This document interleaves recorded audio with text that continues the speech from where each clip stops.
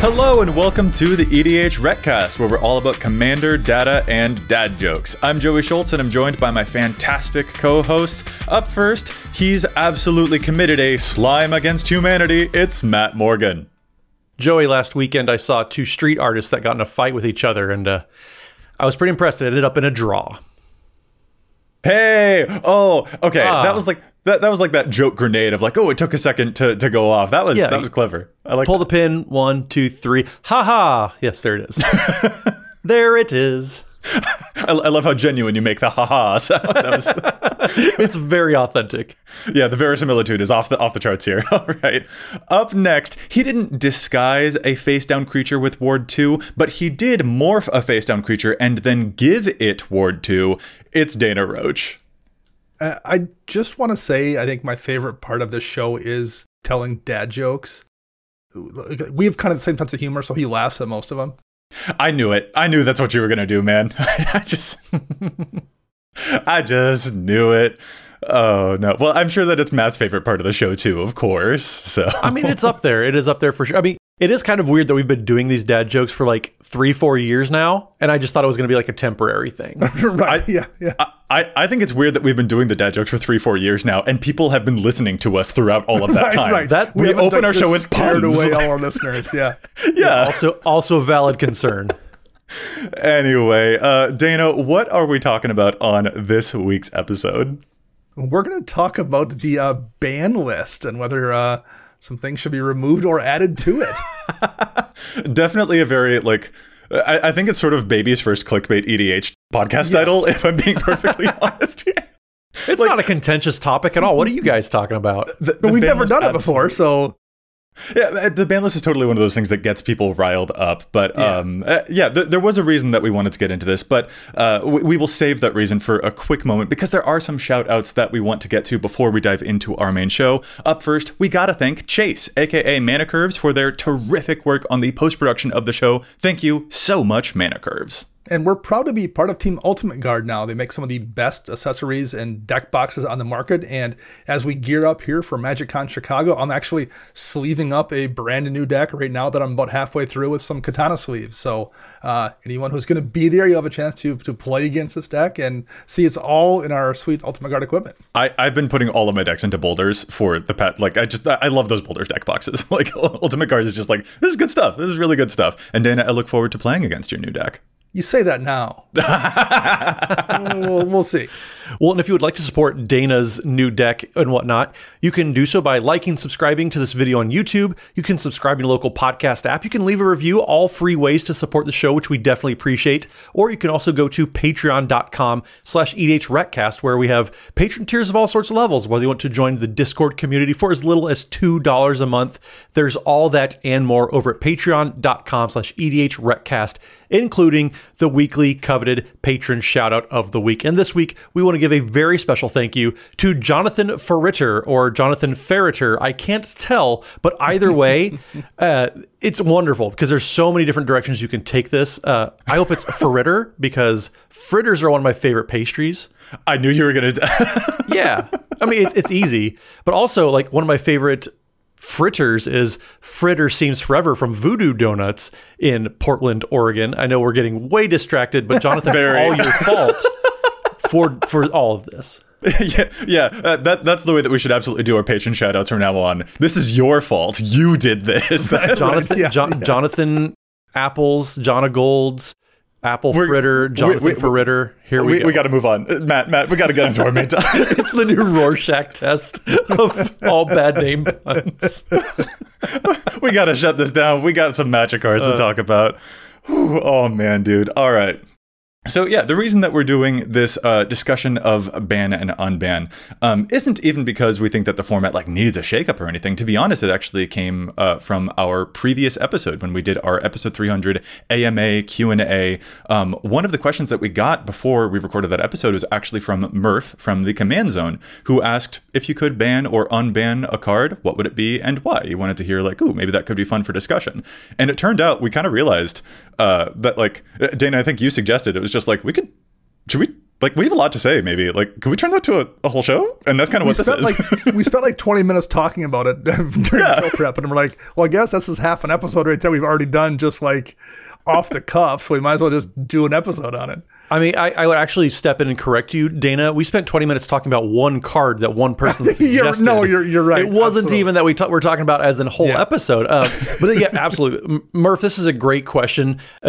I have a feeling this is going to be probably our most contentious topic that we've ever done. Probably. And also probably the most that we yell at each other. So buckle in because temperatures are going to rise. Oh, are they? Oh, man. I don't know. They might. I mean, I also know that our comment section also will be fruitful with a lot of feedback too. So I'm prepared. I mean, yeah. So, like, I do want to ask, what was the card? But I do also want to state, like, first off that, like, we're not saying that we absolutely need these either. Like, no. I think we're all like, just baseline, we're pretty happy with where the format is at. Yes. And like, there aren't, I think, particularly super strong feelings in either way. And so, like, I think that's just a good tone to set before the discussion begins. Unless, Matt, I'm reading your intentions wrong and that you're like, no, these need to be banned or unbanned or something like that. But I think they do. This is like a concrete argument that all of these should be unbanned that we're going to talk about. Unrefutable evidence that no, that's not true at all. I agree, Joey, absolutely that this is kind of for the sake of conversation. We are happy, and at least I personally am happy. I don't get strong feelings one way or another because I understand the why and who certain bans or unbans are targeted for, and so to me that kind of influences my impressions, at least whenever the ban list does change. Yeah, that's a nice way to say it. And of course, the Rules Committee has their format philosophy document about why certain cards do get banned or not. It's never just off of a single metric. Like, if one card might be banned because of its power and ubiquity, sometimes another card might be banned because of like its consistency and ubiquity. And so it's like not all just one axis or anything like that, or like paying attention to the new player experience. There's a lot of interesting stuff to go over there. But yeah, in general, we're just sort of vibing. I hope that this is an interesting, chill conversation, but yeah. I don't know if you could say we're just vibing when talking about the ban list. Right, yes. Well, okay, no, genuinely though, like I think a lot of people look for consistency in the ban list, and then they ask, well, why is this banned and not that? But like, I do kind of feel like the governing principle of the ban list is like, did it harsh the vibes? like I'm not even kidding. I think that's kind of like, there's sort of an emotional logic to the ban list a lot of the time is kind of how I feel about it. So like, really, that's where I'm coming at this discussion from. Well, and yeah, Joey, that's actually really good. And there's bullet points that I really appreciate that from the philosophy document that I think we can kind of summarize real quick here with a few points. So one of the first ones is cause severe resource imbalances. Cards like limited resources where, people can only have so many things out there, and oftentimes decks are taking advantage of that.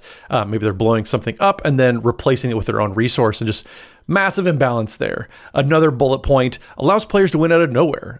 People like seeing things coming, and sometimes cards like Coalition Victory, alternate win conditions are sometimes contentious depending on the play group. And so Coalition Victory definitely falls into the winning out of nowhere type of category there. But also preventing players from contributing to the game in a meaningful way. That's one that just, for me personally, has a huge importance because cards like Leovold, Emissary of Trest, it just absolutely locks players out of the game and truly does prevent people from contributing because they're never just getting resources for the rest of the game once they get set up. Yeah, one of the ones is cause other players so they must play a certain card, even though they are also problematic. That was kind of the deal with Primetime a little bit. Primeval Titan back in the day, it was a football that folks were concerned about taking from someone else to see how much you could abuse it before they would abuse it more. Are very difficult for other players to interact with. That's kind of what Recurring Nightmare is. There's really no way to respond to it once it hits the field. They interact poorly with the multiplayer nature of the format. You have stuff like trade secrets here where in a 2-player game, there's a natural conclusion. In a 3 or 4-player game, what you wind up with is 2 players who just do everything and everyone else is left so far behind they can't really respond to it. And things like lead to repetitive gameplay will be the last one. And I think that's kind of what Golos was to a degree. It was just a card that was the better version of whatever you would be doing for your commander for the most part. Yeah, and another big point that isn't in those bullet points, but like a core thing that I know, Matt, you've repeated a lot from the philosophy document is that, like, obviously the format can be broken. We believe games are more fun if you don't. And a lot of like the ban list is sort of like serving as like a scaffolding for the players have a mutual understanding of what is this game going to be, because you can't start games with like, oh, are my opponents going to have the Moxen and things like that. That's a tough new player experience, for example. And another thing that I appreciate from the list as well is when they state that like the primary focus of the list is on cards that are problematic because of their extreme consistency, ubiquity, or their ability to restrict others' opportunities. And it's keeping other folks in mind. And so, yeah, there are a lot of different axes to evaluate all of this on, but there are a lot of things here that, again, just kind of feedback to just like, vibes, kind of vibes here. And like, if you want to look to actually this list, like you can, there's plenty of things that would perhaps technically qualify as hits on this list that are still legal. And maybe there's some cases for some cards that are on the ban list that can be made. Like, the format is so big and so diverse and so complicated that like narrowing it down to a single list of bullet points that are going to be dead accurate is just not going to happen. Well, and so many of the people from the rules committee, the commander advisory group, the most probably repeated phrases, if you have rules that work for your play group, follow those. This is for people that are playing with people that don't have a play group necessarily. This is, like you said, Joey, it's a scaffolding. It's a framework for what to expect when you're going into a completely unknown environment. Yeah. That way, people are kind of caught off guard significantly less. I want to know that, if when we go to MagicCon Chicago here soon, we all have a good baseline of what to expect. And, the play group that I might have with my friends isn't going to invade into other people's games that they may not enjoy that type of gameplay. It kind of feels to me like social mores or something that's just like sort of like, I don't know, when I go into a basketball game, I know that like there are certain rules, but then also that like there won't just be like weird stuff happening either. Just like no one's going to pull out a bunch of magic cards on the basketball court either. Because like that's not, I don't think that'd be against the rules, but it would be weird, right? And like that's kind of another thing that I interpret some of these as. Well, and there used to be a sport called slam ball, where it was basically basketball with trampolines located all over the place, so that you could like have a 3-point dunk.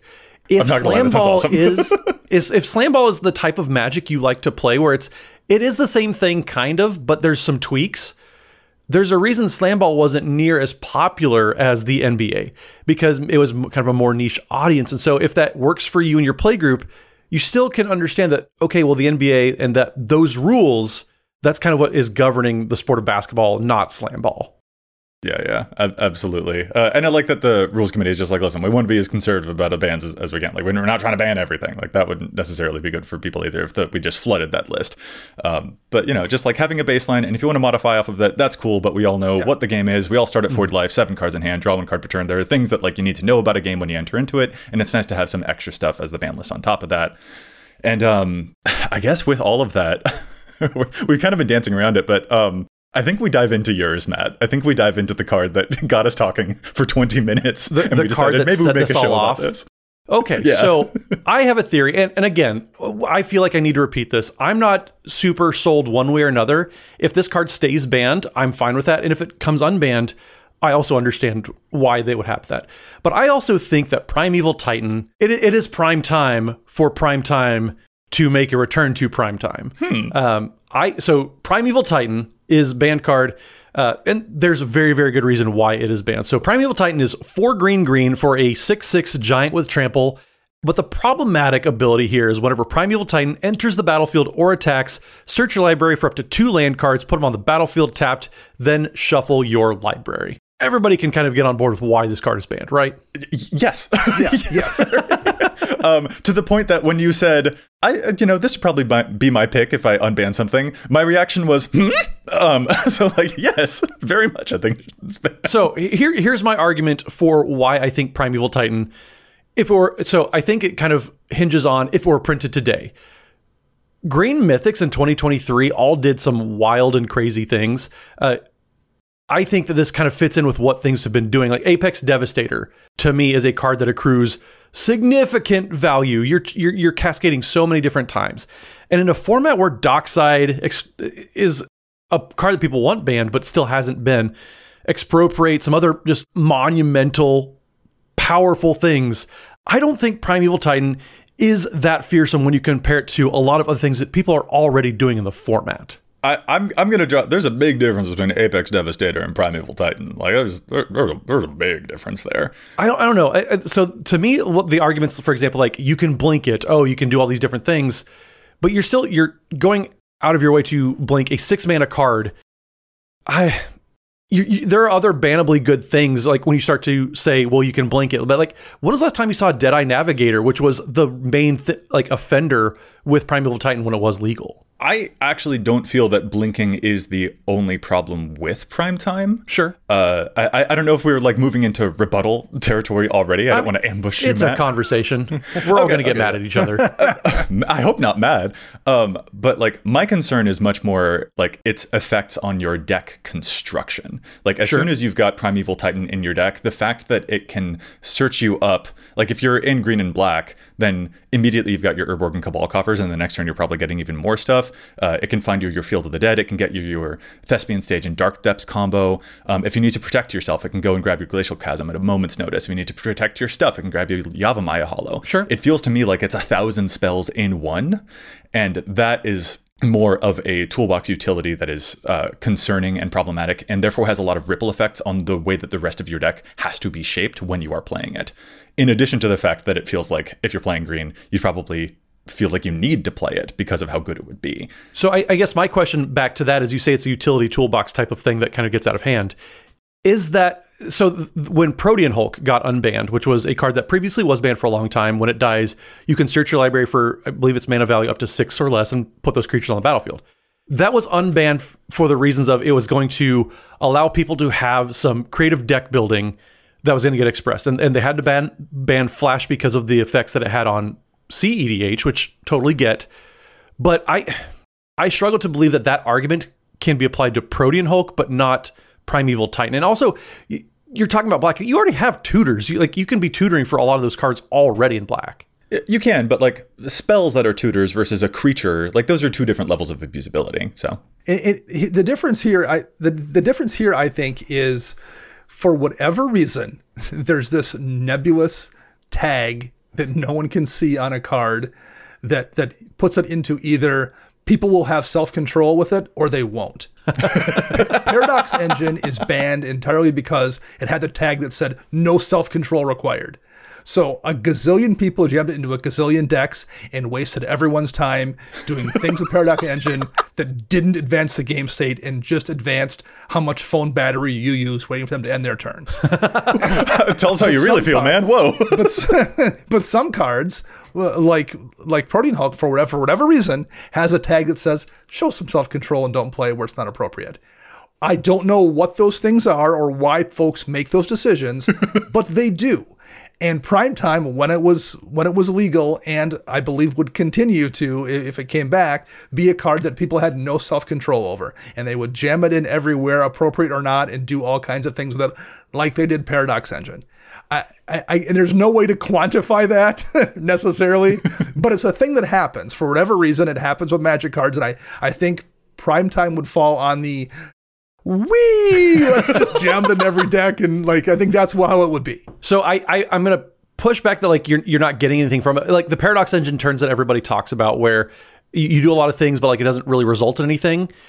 I think Primeval Titan, there's a lot of shuffling involved, and that absolutely has a detriment to players' experience because you're shuffling a lot, you're doing a lot of tutoring. Social effect, yeah. Absolutely, that's repeatable, and from a experience, just like you're in the game and one person shuffles for 13 minutes every 20 minutes, yeah, that gets absolutely boring. And I understand that argument, but also you're still accruing resources that are going to apply to the next turn, whereas the Paradox Engine, that all just kind of falls flat. And so I'm just talking about how the fact that with Primetime, people would put it in places that wouldn't be appropriate because they wouldn't have the self-control to do so, unlike with Protean Hulk. Sure.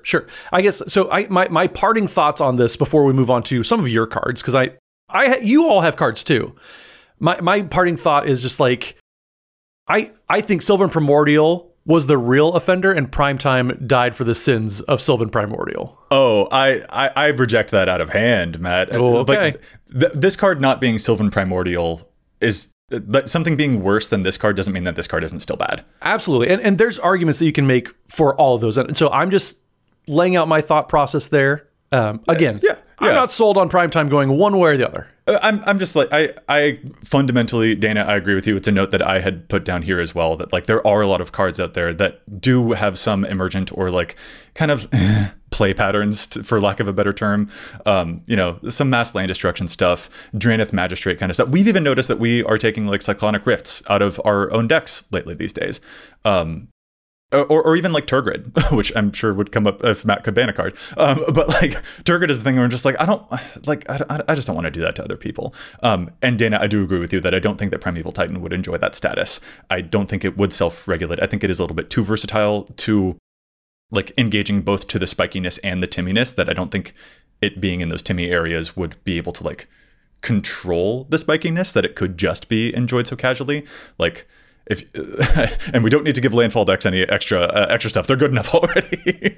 Kind of where I'm at with that. I fundamentally agree with you there, Dana. So Dana, what's a card of yours then? So I don't want to take all the heat this episode. I want some comments to be directed at you. So what would a card be that you think maybe could be worth thought experimenting with to unban? And to be clear, this is entirely a thought experiment, because like I honestly don't have any real objections to any of the cards on the list. And the reason I don't is my argument would be, I don't think any of the cards on the list make for better games. I don't know if I could argue for banning them if they weren't banned, but like, I don't think the game would be better off adding them back into the pool. I don't think you walk away from most of these cards, if they were legal, going, man, I'm glad the person played that. That made for a good experience. I don't think any of them generate that. That being said, if I was, Liam Neeson and you've taken my family hostage and I need to choose a card to unban, and there's no option given, Iona Shield of Emeria would be the card I think I would go with. Okay. Interesting. 6 and triple white.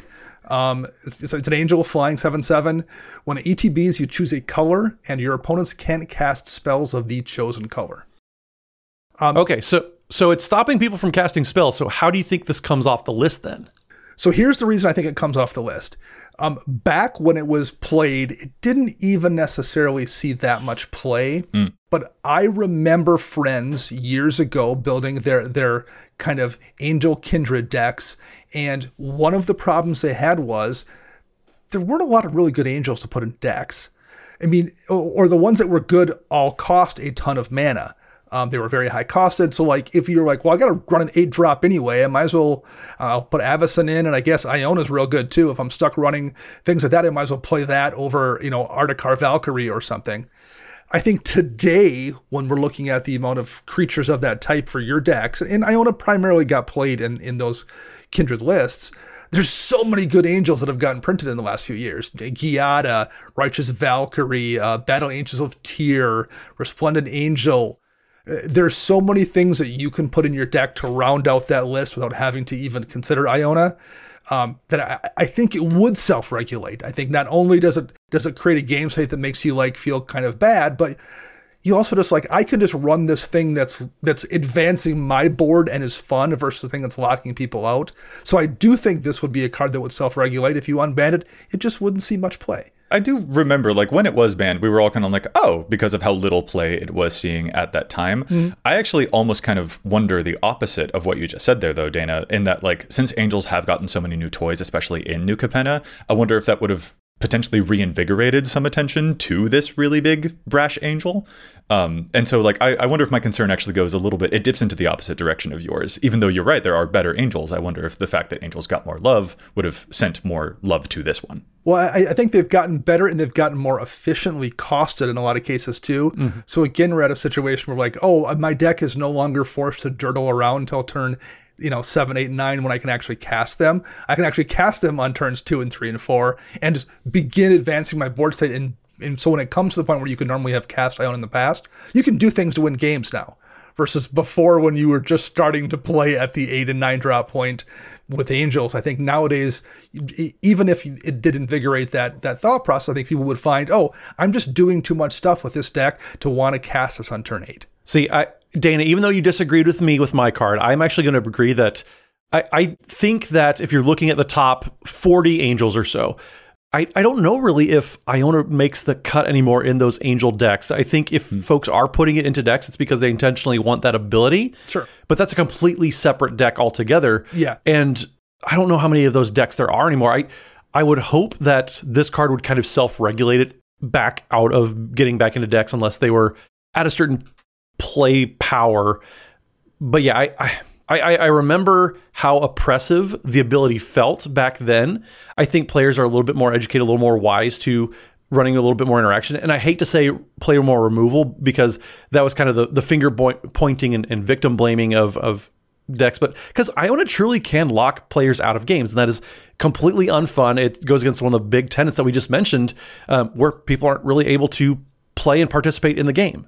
Yeah, that's ultimate. Like, if this was unbanned, I don't know that I would blink an eye necessarily because we've experienced the format with it already, and I don't recall it being like. I agree that this does have, to me, sort of that Draenith Magistrate. Like, I think you'd only see it in the places like in certain. It would self-regulate. I do agree with the argument there for sure. So that's why I wouldn't be too bothered. But this is ultimate like a new player experience on this one. Just feels absolutely, and that's my concern too. The new player experience for a lot of these cards that are banned. I'm like, okay. I can get it for that reason. Yeah, that alone is going to scare some people off, and we're not acquiring new players when that's kind of happening. But like Dana, I do fundamentally agree like with your argument that like if we want evidence of a card that has self-regulated, I think this strongly fits that bill. So I want to hear what Joey's pick here for this is, but I think first we need to take care of some business and challenge some stats. Hey, yeah, I suppose we do. Why does it feel in 2024 that when you take the segue, it's more of a polite... We've gotten less mischievous about this, and I feel like you're lulling me into a false sense of security. That's just a casual segue versus like a theft of a segue. I feel like you're planning something when you're so nice about it. But yes, there's so much data on EDHREC. But we don't always agree with all of it. So we'll get right back to more of this discussion and my pick of a thing that I think could potentially be unbanned after we challenge those stats after this quick break. This show is sponsored by BetterHelp. A common misconception about relationships is that they have to be easy to be successful. I'm not sure where that came from, but in my experience, the best things in life always take a little work, and they're always worth that work. Therapy can be a place to work through the challenges you face in all of your relationships, whether with friends, work, your significant other, or really anyone. I'm in a very happy relationship right now, and I can say with certainty that the reason it's working is because of the work we've both done on ourselves. We've learned positive coping skills, how to set boundaries, and it's empowered us to be the best versions of ourselves we can be. So if you're thinking of starting therapy, give BetterHelp a try. It's entirely online and designed to be convenient, flexible, and suited to your schedule. Just fill out a brief questionnaire to get matched with a licensed therapist and switch therapists anytime for no additional charge. Become your own soulmate, whether you're looking for one or not. Visit betterhelp.com/EDH today to get 10% off your first month. That's BetterHelp, HELP.com/EDH. So I was just talking about Angel typal decks with Iona, and the card I'm going to challenge tonight is one that just hammered me playing against an Angel list earlier. Bond of Discipline is only in about 1% of white decks. It's in about 9,000 decks in EDHREC. 4 and a white for a sorcery. Tap all creatures your opponents control. Creatures you control gain a lifelink until the end of turn. Now, if you're playing a white weenie list, that probably isn't that effective. But if you're playing something in white that is playing any kind of sizable creatures at all, it's an absolute beating in the right deck. In this situation, the board state was a little bit clogged up. We were all worried about every deck but the Angel deck because the person had no way to poke through, and being in Boros, there was no overruns we were worried about. So they were contained until Bond of Discipline came down, and suddenly no one had any blockers, and one person got knocked out, and someone got chunked down to half health, and the Bonds player gained so much life that there was no chance of them dying on a crackback either, and they cleaned up the last 2 players on the following turn. Again, it's not going to be something I want to play in like a deck filled with 1/1 soldiers, but if you're playing something filled with big, decent-sized beaters and don't have access to green for a true overrun, the card is game swinging for sure if you are playing creature beat style lists, and you should take a look at it. It's an easy one to overlook because it was uncommon in one of the many sets we get every single year.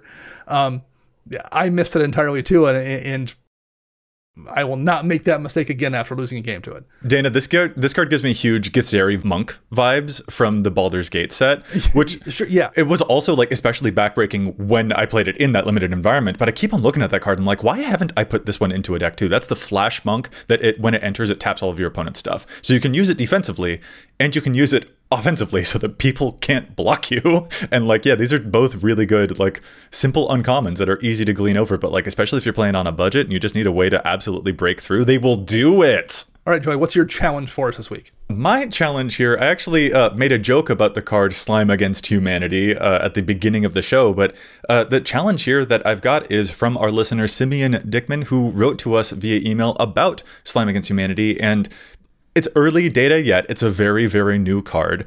But Simeon pointed out that there are a couple of weird non-bow-esque things happening on the deck data information for Slime Against Humanity so far, and we want to nip that in the bud before it takes off too much, I guess. So really quickly, the Slime Against Humanity card is a very interesting new green version of those. You can have any number of cards, any number of these in your deck type of cards. It's a green 3-mana sorcery that creates a 0/0 green ooze creature token with trample, and then gives it +1/+1 counters equal to 2 plus the total number of cards that you own in exile and in your graveyard that are oozes or that are named Slime Against Humanity. So bunch of spells making a whole bunch of oozes, and that's very cool. But what Simeon points out is that certain cards that are so far showing up in about a third or a fifth of the decks that are including Slime Against Humanity, they're playing stuff like Garruk's Uprising or Elemental Bond, which are cards that can draw you some stuff when a creature with power 3 or greater or a creature with power 4 or greater enters the battlefield.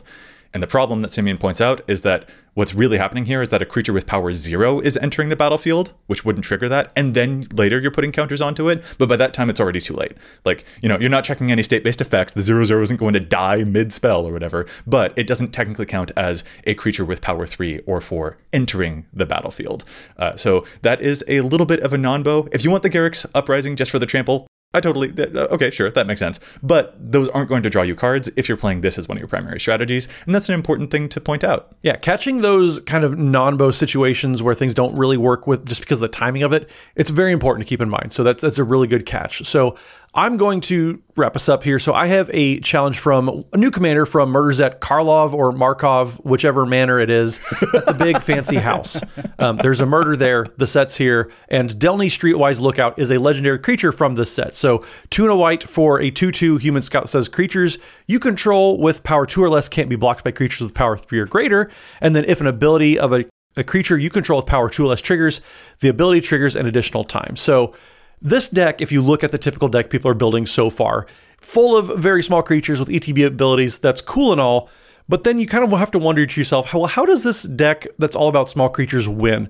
If you want to win through combat damage, just because you have small creatures with evasion doesn't mean they have to stay small creatures. You can go to combat, you can attack, and you can have them, not be able to block by the bigger creatures, and then pump them all up. So I have a 2-for actually. So 2 cards that aren't really showing up in very many decks, if at all, are Mirror Entity and Jazal Goldmane. These are instant speed buffs for your army that you can do after blockers have been declared, which sometimes may not be very many blockers at all. Mirror Entity is 2 and a white for a 1/1 changeling that has, you can just pay X for until end of turn. Creatures you control have base power and toughness, XX, and gain all creature types.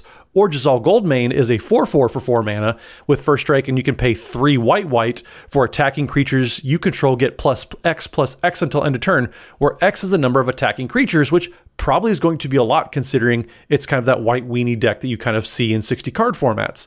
Both of these cards are absolutely fantastic. You still can benefit from Delny's evasion ability, but also you're going to be able to deal way more than just 2 damage per creature because of these instant speed buffs.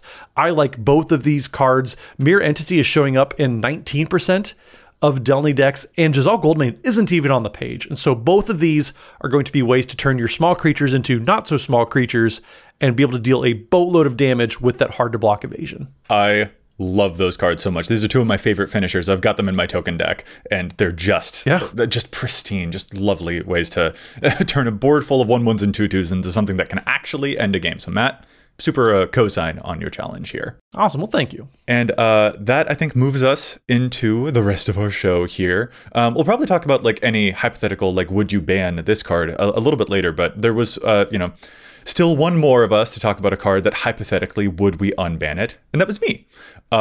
So I'll delay to answer your question now, I guess here, about what would the card be that I potentially nominate. And I think, like, as I've thought about it, the card Sway of the Stars recently has kind of been giving me Worldfire energy. And Dana, I know that this is something that you've kind of felt a little bit recently as well. But real quick, Sway of the Stars is a 10 mana sorcery. Each player shuffles their hand, graveyard, and permanents they own into their library, then draw 7 cards, and each player's life total becomes 7. So a big reset, but like very plainly, very obviously, when you cast this spell, you're going to float some mana and you're going to have some stuff left over afterwards, which it's just not like, all right, you've reset everything for everyone else, but you get an advantage after. So like pretty powerful. I get it.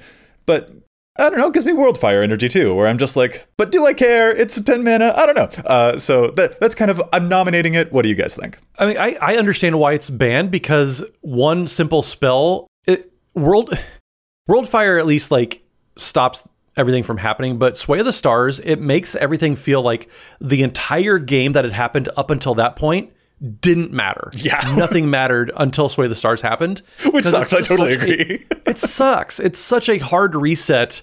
And yes, Obliterate, Worldfire, all those types of cards in red too, they all kind of do the same thing, but I don't know, for some reason, Sway of the Stars, it just, you want to reset the game, but not really reset the game, because this is what we're going to do. Yeah, I mean, I made the point about like cards not making the game better. I don't think anyone walks away from a game that's ended with Sway of the Stars going, that was super cool, and I'm glad I got to sit there and have that happen. Sure, yeah. But I will also say, unlike Primetime, and I'm not like trying to keep coming back to that to make fun of Matt, I think if Primetime wasn't banned, I would see a lot of Primetime. I think if Sway of Stars was unbanned, I wouldn't see Sway of Stars. Yeah.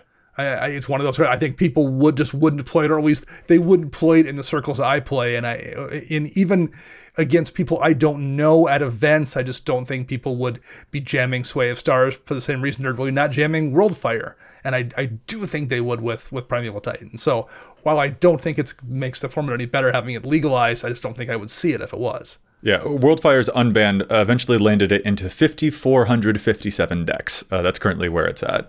And it feels like one of those spells where like, all right, you did it, and you can abuse it. Absolutely. And then you're kind of like, oh, well, I guess I did it. And it doesn't feel like, I think it is, again, kind of going back to that self-regulating argument, maybe, which is why it feels like, I don't think it would have a big splash compared to like if Primetime came off the ban list, like the community's going a wee bit crazy that day. I mean, anytime you see any change to the ban list, the community goes a little bit crazy that day anyways. So fair enough. Okay, so we've all three of us, we've gotten to talk about cards that we wanted to ban or we thought we could unban. But if you had to ban a card, what would either of you two contribute to that? Do you think anything is needing to be banned even? Dana? This one's tough because I'm trying to think outside my own little box. Like I don't like Mana Crypt at all, but I also recognize that there's a ecosystem, namely CEDH, where it is a big part of that format and it is not remotely a problem. So I'm trying to think of like the bigger picture here and think about things that maybe wouldn't impact that end of the pool. I keep coming back to Cyclonic Rift, and it's not a problem at all. I don't think Cyclonic Rift is a problem, but I also don't think it's a good time for most people, particularly newer players. It is so one-sided. It is so backbreaking.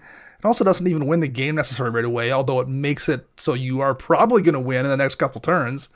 I don't think it leads to good play patterns. I don't think it makes games fun. So like, that's just the one I keep coming to, even though I'm not making an argument that it's a problem. But like, if they ban Cyclonic Rift tomorrow, not a single tear would be shed for me about it no longer being in the format. See, I think the argument for Cyclonic Rift staying unbanned is compared to Sway the Stars that we just talked about. Sway the Stars, you can't cast it, untap, and win. Whereas Cyclonic Rift, yes, you are able to essentially wipe the board from the other players, undo a lot of what they did, but you're also going to untap and you're going to, at least you should be, winning the game Absolutely. pretty quickly after that. Sway the Stars, you're not winning the game anytime soon after that resolves. I actually don't agree with you on that one, Matt, but Okay. well, just like the way that Sway the Stars can be abused has a lot of those same like upheaval kind of or sunder type of situations that feel like you can float a lot of mana between those things and end up with a board that is a lot more powerful than what anyone else is going to be left with.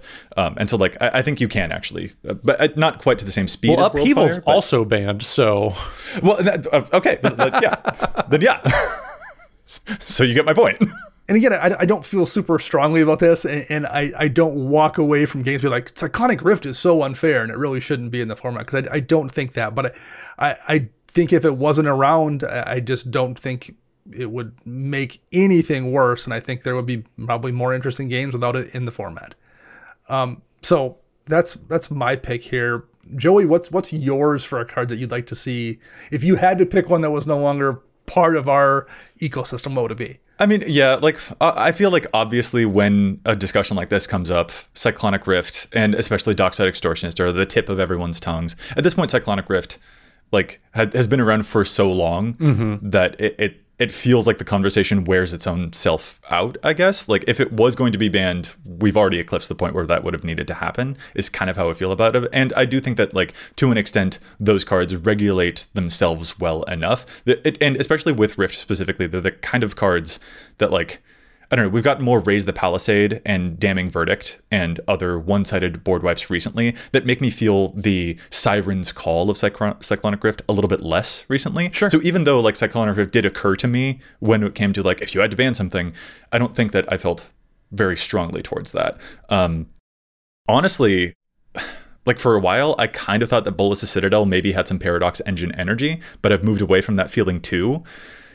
I guess, and there are some legends that I'm just like, you know what? There's no such thing as a fair Corvold deck. What is that? What is that thing doing? But I think ultimately I kind of circle back to the Mana Crypt that you mentioned earlier, Dana. yeah, I mean, Mana Crypt is it's such a contentious card because, like Dana said, there's a whole ecosystem of CEDH players where some decks kind of depend on Mana Crypt to really function and develop the game the way that the meta of CEDH has shaped out, whereas in casual tables it really is such a warping card, and just I mean, it's so hard to really get a read on Mana Crypt because it just the sides of the spectrum have such diverging opinions on that card. Like I guess let me put it this way. Like Mana Crypt and Soul Ring, obviously early fast mana, that can have a warping effect on a game. Not always, but it can. And Soul Ring, I look at that card and I read like there's a history to this card. It helped shape and make the format of EDH what the format of EDH now is. It was like, if you ban Soul Ring, suddenly all the precons that Wizards has ever printed are like, yeah, not legal anymore. Like that feels like a no. yeah, I'm willing to give Soul Ring a pass for the what it's done. But then I look at Mana Crypt and I'm like, but then Babes, why is you here? That's kind of the feeling, I guess. Like it feels like the history is something that kind of informs my feelings about this one when it comes to like a Soul Ring versus Mana Crypt argument. And I don't know that Mana Crypt has the same history that would make me feel like I give it a pass. So I kind of look at that one a little bit more critically, and I'm just like, if you were gone, I wouldn't be sad about that. See, I agree that if it were gone, we wouldn't be sad about it, but also you talk about how Cyclonic Rift, the time has elapsed on there. It's kind of like Hall of Fame baseball players. You're only allowed to be voted on for so long, and then you drop off the ballot after that.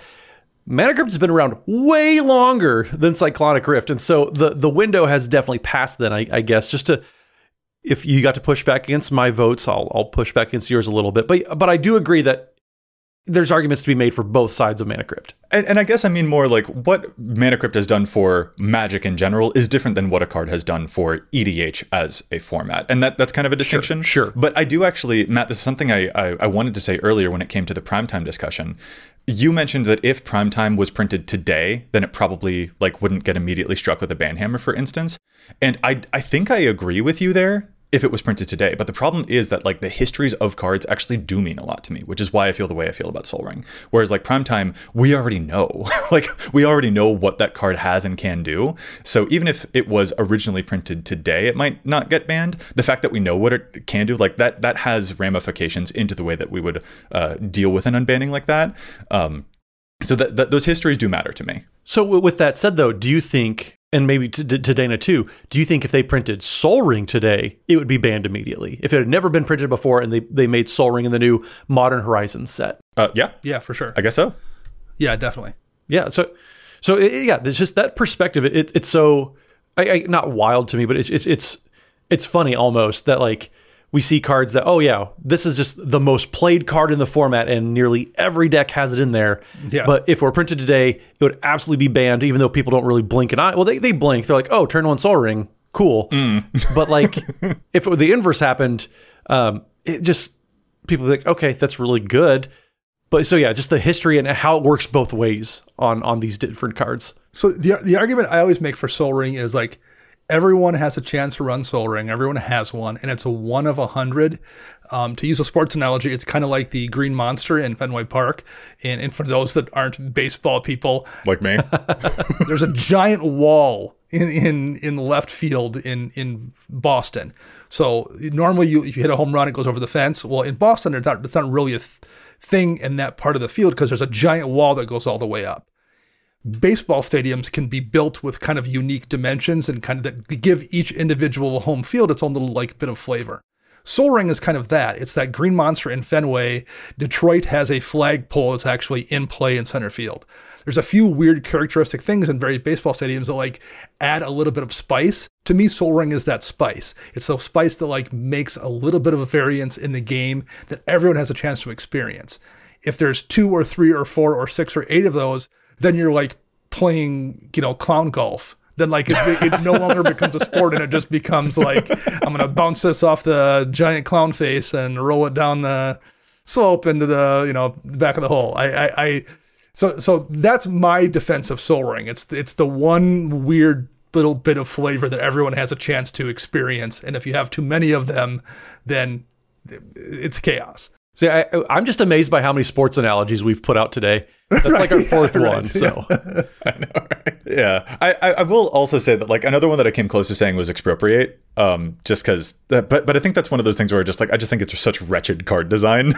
Well, the one note I will make, Joey, about the cards you've named, and I think this is the thing about Rift too. I think that they're all cards that I do think people don't have much self-control over. Mm-hmm. Okay. Regarding how often they use them and in the power level in which they use them.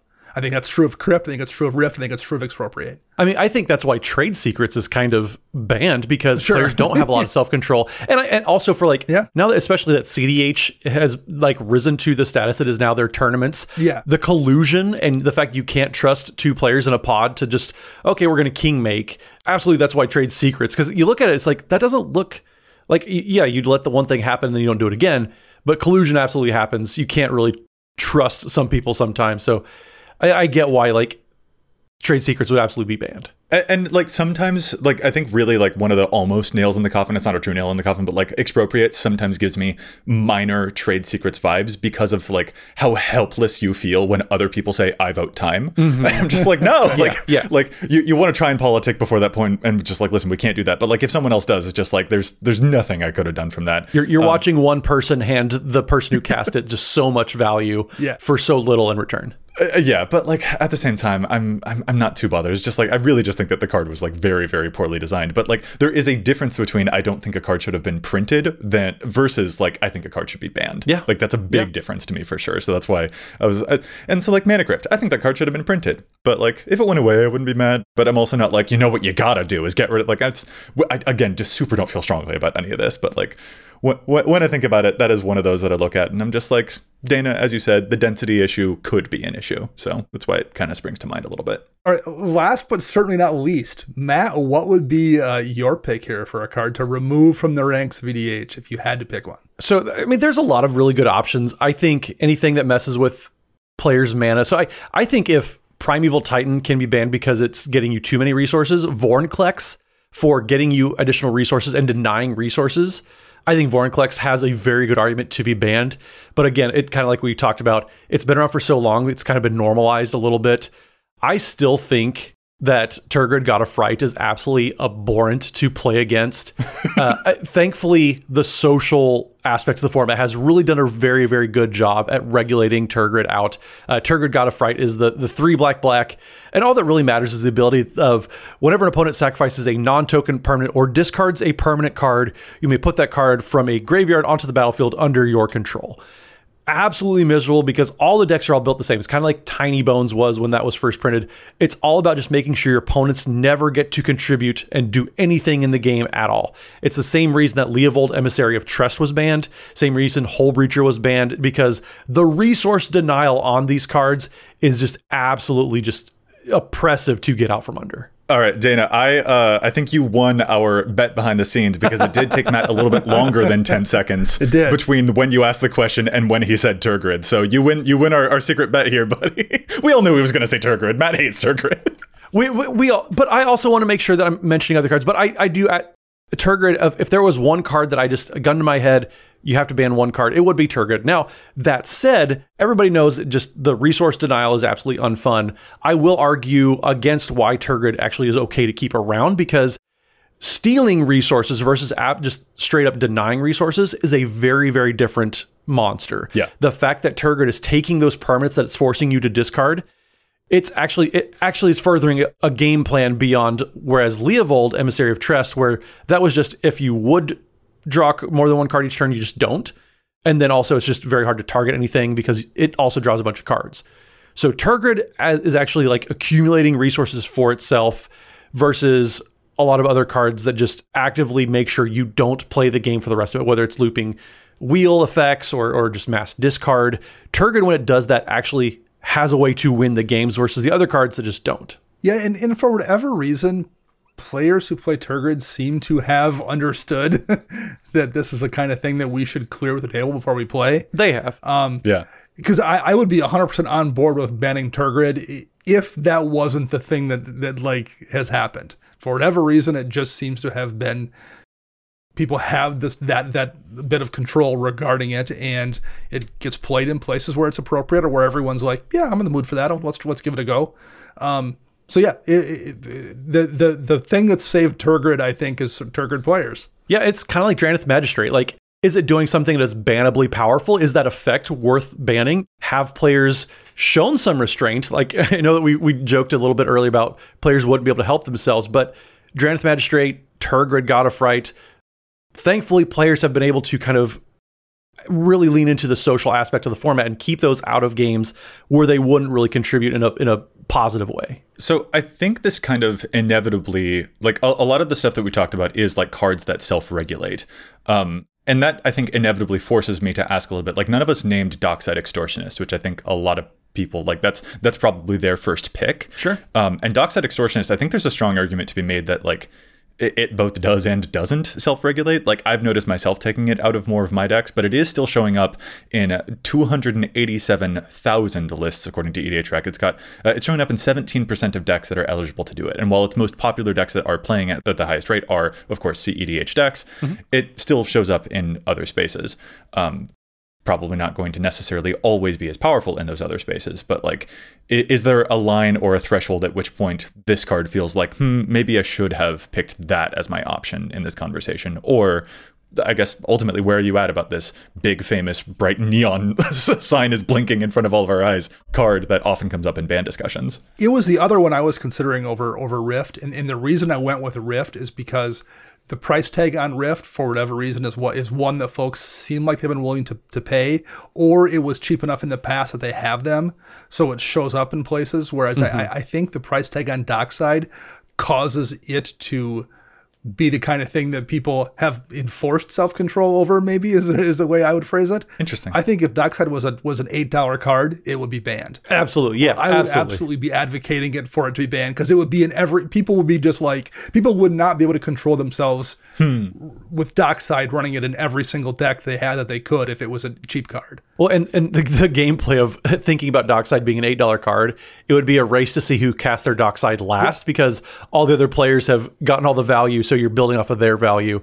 I also think Smothering Tithe in the just world of what is just getting the most just raw resources for you, I think if Smothering Tithe were always going to be a $5 card, $8 card, I think there'd be a lot more attention on it because it'd be in a lot more places, because that one also, and I've said on the podcast before, I think the ratio is off on that one. Having to pay 2 mana on your own to deny 1 mana, I think it should be a 1-to-1 ratio, but it's not Arena. We can't just buff or nerf cards willy-nilly like that. So I think both Dockside and Smothering Tithe have arguments that they could be banned just because of what they do to the format and just raw resources that they're giving to the player. I would say at least Tithe you can respond to. Sure. Whereas Dockside, like the problem with Dockside for me is the fact that like it just comes down for 2 mana and generates, 8 times that much value in a lot of situations, and then starts getting blinked and reanimated and all those kind of things too, on top of the crazy amount of value it generates. Whereas like there's been enough situations where Smothering Tithe comes down and doesn't generate the mana the person paid to cast it. A lot of situations that happens. Whereas like Dockside, I've never seen it not generate twice as much mana as you put into it immediately. Dockside's one of those cards that you look at and it's like, they already got the value, but do I still need to be worried about this? Like, is this secretly going to do some combo stuff later? I'm not sure. And like, that's right. Can be a fun thing to play around, to be honest, but it is also a little bit like, it does feel like a different creature for that reason. A different creature to Smothering Tithe. I'm using creature metaphorically. I'm not, Smothering Tithe's not a creature. I know a different monster. Yeah. I think for me, a thing that kind of like sticks out in my head about Smothering Tithe and like any egregious number of treasure maker kind of spell is that I would like, I hope that Wizards can design in a way that encourages us to not always have 4 billion treasures in every single game. I think that is potentially a course correction kind of thing that could happen in future design space. If it doesn't happen, then I will continue to be worried about cards like Dockside, but there is the potential that the format can move around things and we don't need to use a ban as the resort to deal with certain design, individual designs. So that's kind of a thing that I have my eye on, and I'm hoping that like down the pike, there's something that is kind of like, all right, the format can respond to these things in a slightly different way. So one kind of side question here is, once upon a time, there was a thing called banned as commander. So there were some cards that were legal to be used in the 99, but you just couldn't have them as your commander.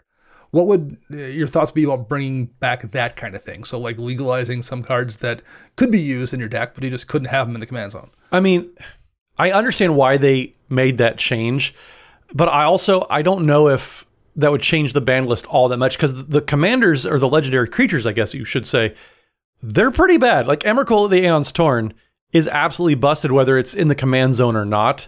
Raphelos Llanowar Emissary is still going to make you a ton of mana, whether it's in the command zone or not. And so I don't know if that would change the ban list all that much, honestly. I think maybe like Golos Tireless Pilgrim might find a way back in, but you couldn't use it as your commander. But honestly, any legendary creature, I still think would stay banned, even if they brought back banned as commander. I do feel that there's a difference in power level between like this thing's in your command zone, like Braid's in your command zone, the black one that like you can just immediately get it out and then no one has stuff in play for the rest of the game. Like there's an alarming consistency when you've absolutely got access to that right off the bat in a game. And like it could be less powerful when it's in the 99, for example. So I think that there is actually a decent argument for some of those examples. The problem is that it would be such a small number of examples that I don't think it justifies rewriting. Yeah. Because information in the commander meta moves slowly, very, very slowly. Because, I mean, even just right now, there are a lot of people who still think that banned as a commander is a thing. And so keeping it simple, just a yes, no, on off switch feels valuable to me, just in terms of the way that information is disseminated. But like in theory, I would like the idea. That probably sounds pretty wishy-washy of me, but like in theory, I like it. In practicality, I don't know if information moves fast enough for it to work. Yeah, that's kind of where I come down as well. Could you do it and have it not be a problem? Absolutely. Is it worth just having like 3 cards set in this one separate side list that people, people would have no problem. I don't think it's difficult to understand at all. I don't think that's a problem. It's just why have this special asterisk to just say you can run Lutri in your 99, but they can't be, in the zone or as a companion or whoever it would be with Lutri. I just don't know if it doesn't feel worth it to me just to bring back a couple of cards that a few people have put in their decks. Yeah, because ultimately, too, they got banned for a reason. And so even if it just happened that you had it in your opening hand, you got to cast it on curve, it's still going to do the exact same things whether it came from, you're going to pay command tax on it next time or not. So I struggle to really think that it would make too much of a difference. Is it a fun thought? Maybe, but like, yeah, is it worth, as Josh Lee Kwai would say, is the juice worth the squeeze on making this change for the 1 or 2 cards that it's going to affect? And I don't think it is. I think, we've had a whole conversation about it, and we're throwing that conversation onto the internet to be viewed and listened to by a whole bunch of people. But like, even as we said at the very start of the show, I don't think we think any of these juices are worth the squeezes. No, right, yes. Like, this is a hypothetical, interesting to see like where we're coming at this, but there are a lot of factors to consider. And Matt, I know you said that we were going to get mad about this, but I think we didn't. I hope you still like me. We disagreed for sure, but I mean, that's the thing is we definitely don't agree on how we like to build our decks, how we approach the format, just the 3 of us. And so it's fine to have these conversations as long as you just keep in mind, like, we're still playing the same game. We're still trying to have fun. The goals are the same. Yeah. At end of the day, regardless of, I think the format's in a very good spot right now. And would banning or unbanning a couple cards change very much? Probably not. But if it's not going to change anything necessarily, then is it even worth messing around with? I don't think so. And luckily, we've got a rules committee and a rules philosophy that, like, if you want to tweak a couple of things here and there with your play group, yes, yeah, you got that option. It's fun. This is a scaffolding that you can build more stuff into, and it's nice to have that feeling. It's cool. It's all coming back to a cool way to have fun. I'm sure we'll hear it from our listeners about stuff we didn't mention. I'm excited to see what people's responses are to this one. Keep a level head out there. Don't look foolish, people. So yeah. With that, I think we're going to call this episode to a close. So Matt, if folks want to find you to yell at you for your opinions about Primeval Titan, where can they find you, buddy? You can tell me how wrong I am on pretty much any social media platform. It's Mathimus55, MATHIMUS55 at all those different outlets. And don't forget, check out Ultima Guard if you want some amazing Magic accessories, whether it's deck boxes, sleeves, card storage, all that and more. And Dana, where can people shout at you? You can find me online at Dana Roach. I'm writing articles for EDHREC and Commander's Herald. And you can find all of us together at patreon.com/EDHRECast. And I'm Joey Schultz. You can yell at me at Joseph M. Schultz anywhere online. Most likely I'm being a fool on Instagram or something like that. And you can find the cast at EDHRECast everywhere online. Plus, if you've got a question for us, you can contact us at EDHRECast@gmail.com. Our thanks go out once again to Chase for their fantastic work in the post-production of the show. You can find them online at Mana Curves. If you yell at them, we will be mad at you. Do not yell at Mana Curves. They're terrific. Listeners, will be back at you next week with more data and insights. But until then, remember, EDHREC your deck before you wreck your deck.